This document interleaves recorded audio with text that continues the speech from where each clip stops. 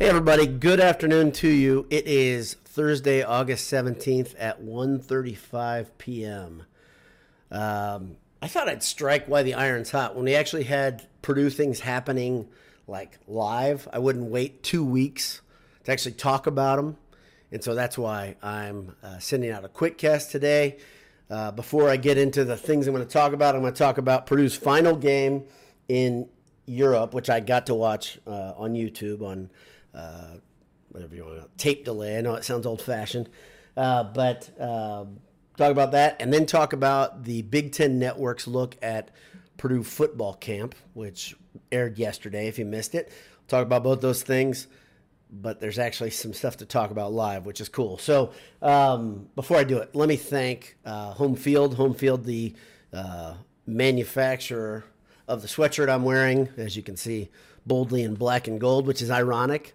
Their owner, if you don't know anything about him, is an IU grad, an IU alum, but it's an Indy-based company.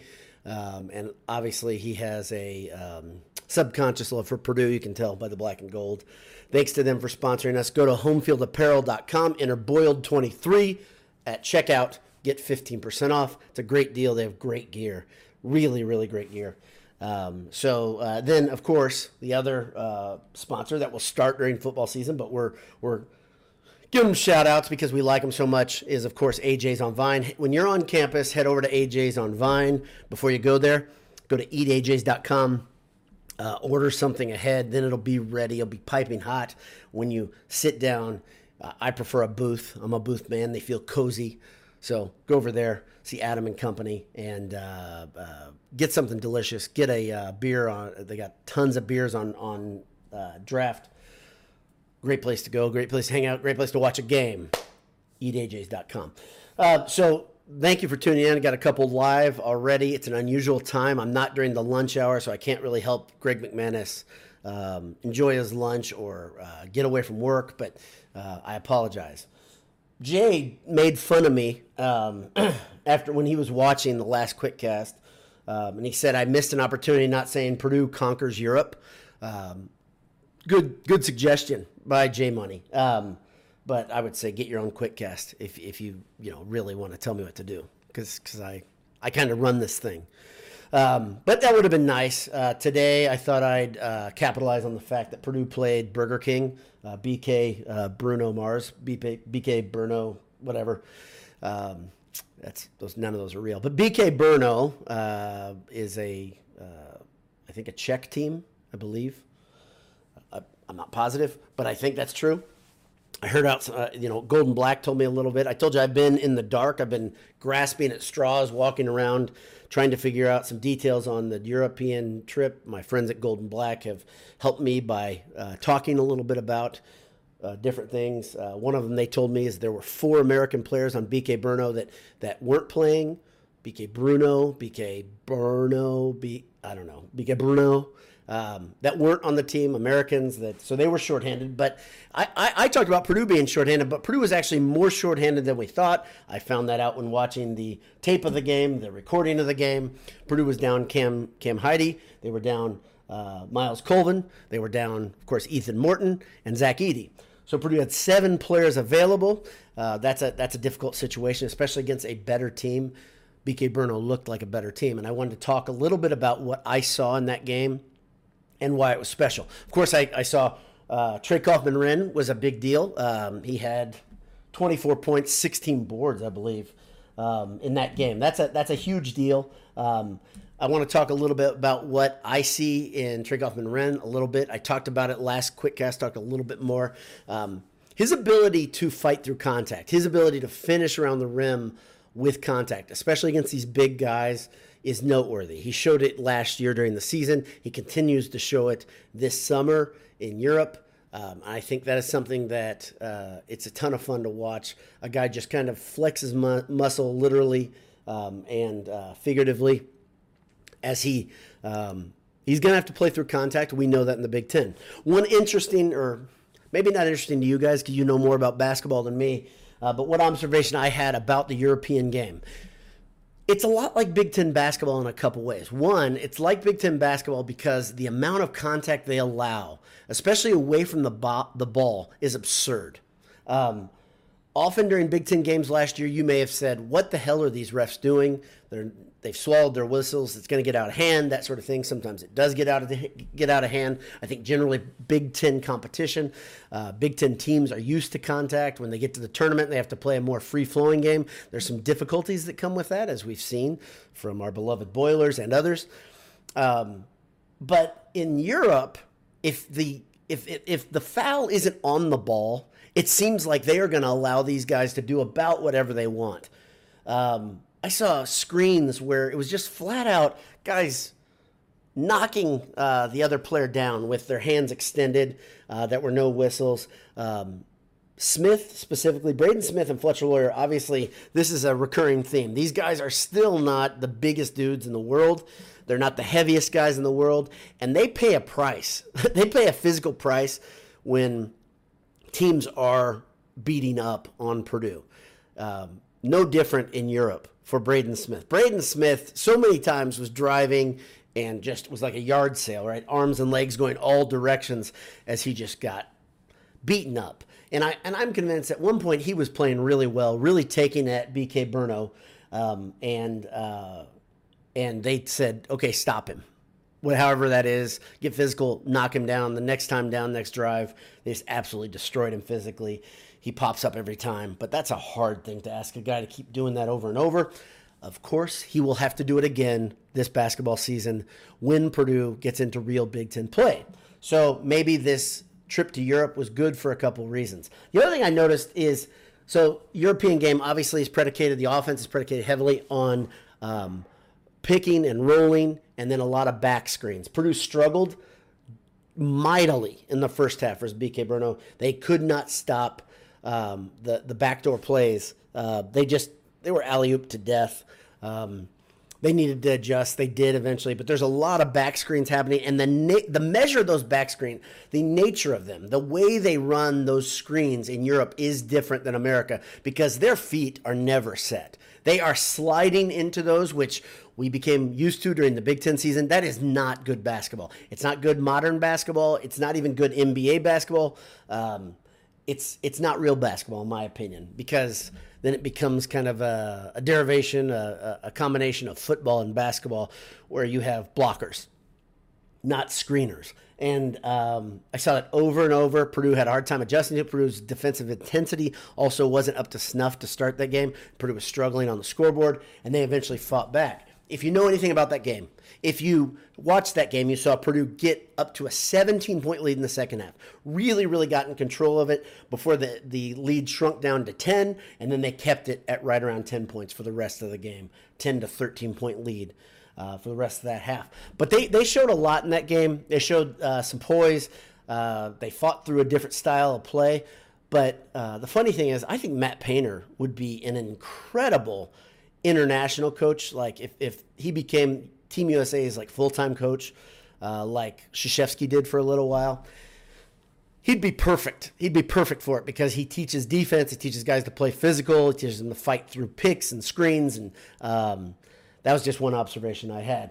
The other thing I wanted to talk about on top of BK Brno, because like I said, the iron was hot. I wanted to talk about something that was actually happening, was the Big Ten Network's coverage of Purdue football camp.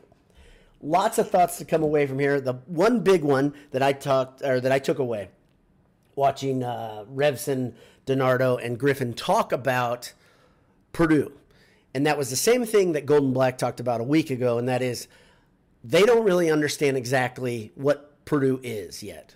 They had a lot of thoughts on individuals and the past for guys like Harrell and Walters, but they really don't understand exactly what Purdue will be in this new era because it's so different. Like, I wanted to do this real quickly based on that show alone. I wanted to give you one-word descriptions of a couple people that they mentioned, kind of a summation if you didn't get to watch that Big Ten Network show. Here's what I got for you. First one they called Brom intense, and they compared and contrasted that with Walters. They showed some highlights of him running his practice, dancing, having a good time, kind of playing around with the guys. It's a very, very different way of running a practice. It's a different mood. Things are very different. He's obviously a younger guy, and I'm not saying this as an indictment on anybody. what Brom did, his intensity, I think, is why Purdue was so intense. Purdue was disliked. Maybe you don't know this because you're in a Purdue circle. Purdue was heavily disliked outside of the circles of Purdue because Purdue players jawed all the time when Brom was there, and they were always playing with a chip on their shoulder. I like that. I think Walters has a bit about that, but I think it's going to be different. It's going to be different. Purdue's overall mentality as a team is going to change a bit, but Brom's intensity showed in those teams. Let's see how this translates onto the field. I think it's going to be different, but I'll have you can draw your own conclusions about what we see before the season right now, because this might be the last quick cast before we actually have real live game. I'll see. I'll react to the situation. But so we had Brom was intense. Walters was likable. Harrell, exciting. Maccabee, underrated. Card, talented or impressive. And then the schedule, daunting. That's a pretty good summation of the entire show, but I'll dig in a little bit deeper about what I saw. One of the big things, one of the overriding themes that you heard Big Ten Network guys say, whether it was Revson, DiNardo, or Griffin, all of them are extremely impressed with Hudson Card's ability to throw accurate balls, his touch, his poise. And if you watch one of the highlights specifically, his feet are incredibly impressive. He is shifty with his hips. He is extremely fast. He doesn't run like a quarterback when he gets outside the pocket. And that matters. That's going to matter. I would hope that Purdue does their best to only use the runs when they really need to, but I do think called runs are going to matter, keep teams honest. We haven't really seen that in a couple of years for a Purdue offense, and for a while, honestly. A true threat to break open a play. Maybe you have to go back to Marv when I really think about it. A quarterback that could really scramble and was really fast in the open field.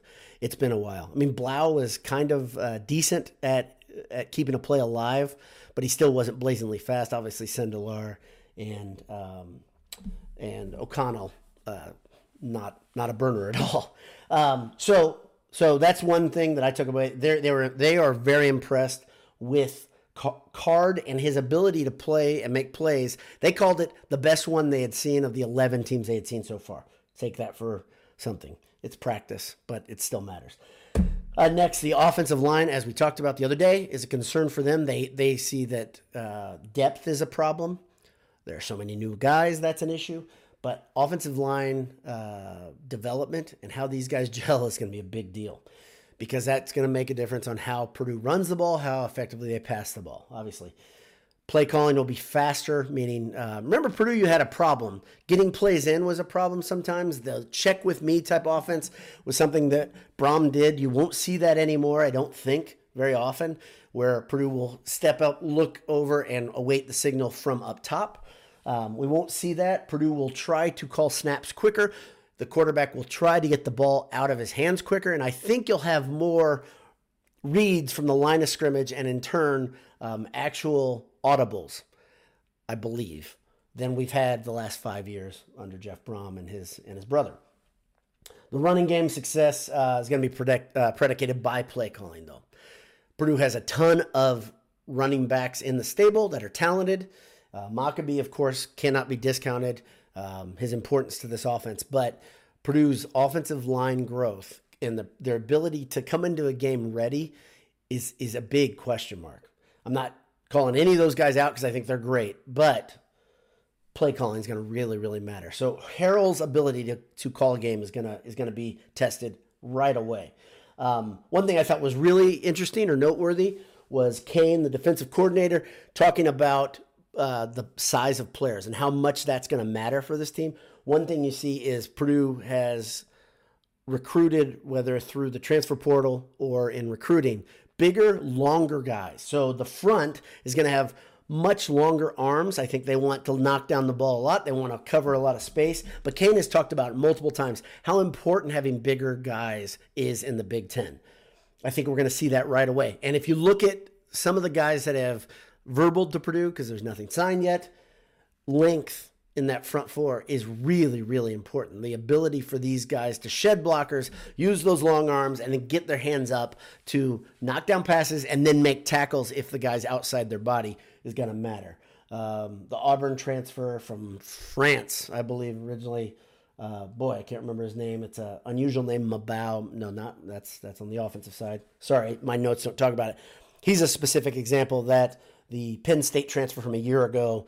Can't remember his name either. You guys know this if you tune in. This is part of the problem with having me as your quick cast host.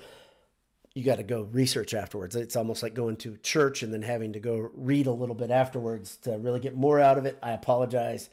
I wish I could tell you this was a bit. It's not. Finally, I talked about Scarleton being one of the guys that's going to capitalize most from Walters becoming the head coach and the new systems that are in place. A guy that I forgot about specifically because he was interviewed was Cam Allen. Cam Allen didn't have the greatest year last year. I think Cam Allen struggled with injury a little bit.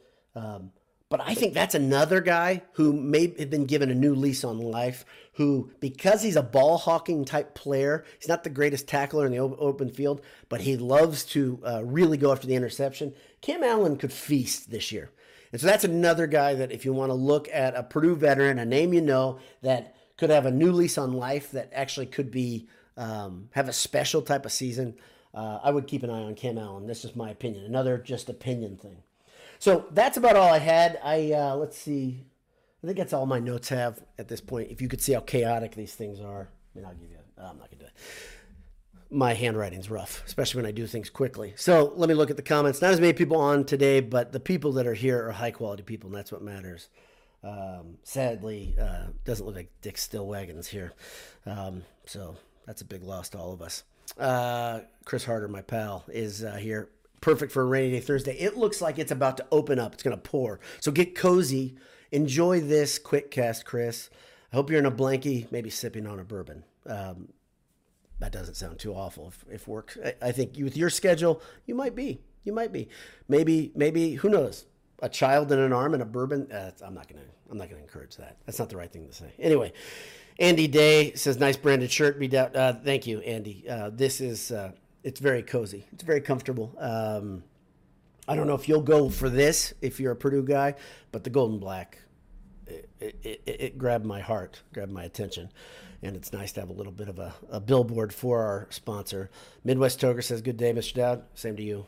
Ted Berkey, good afternoon. Midwest Toker, TKR kicking butt on the trip. Yeah, he did a great job. Every game, he probably was he and Smith were probably the two most consistent players when you really break it down. Game to game, those guys were bringing it every time. Really, really solid effort for both of them. And I think it's fair to have expectations that are high for both those guys. Even in limited minutes or minutes that are less than a guy of his caliber, I think Kaufman-Wren's going to make big impact.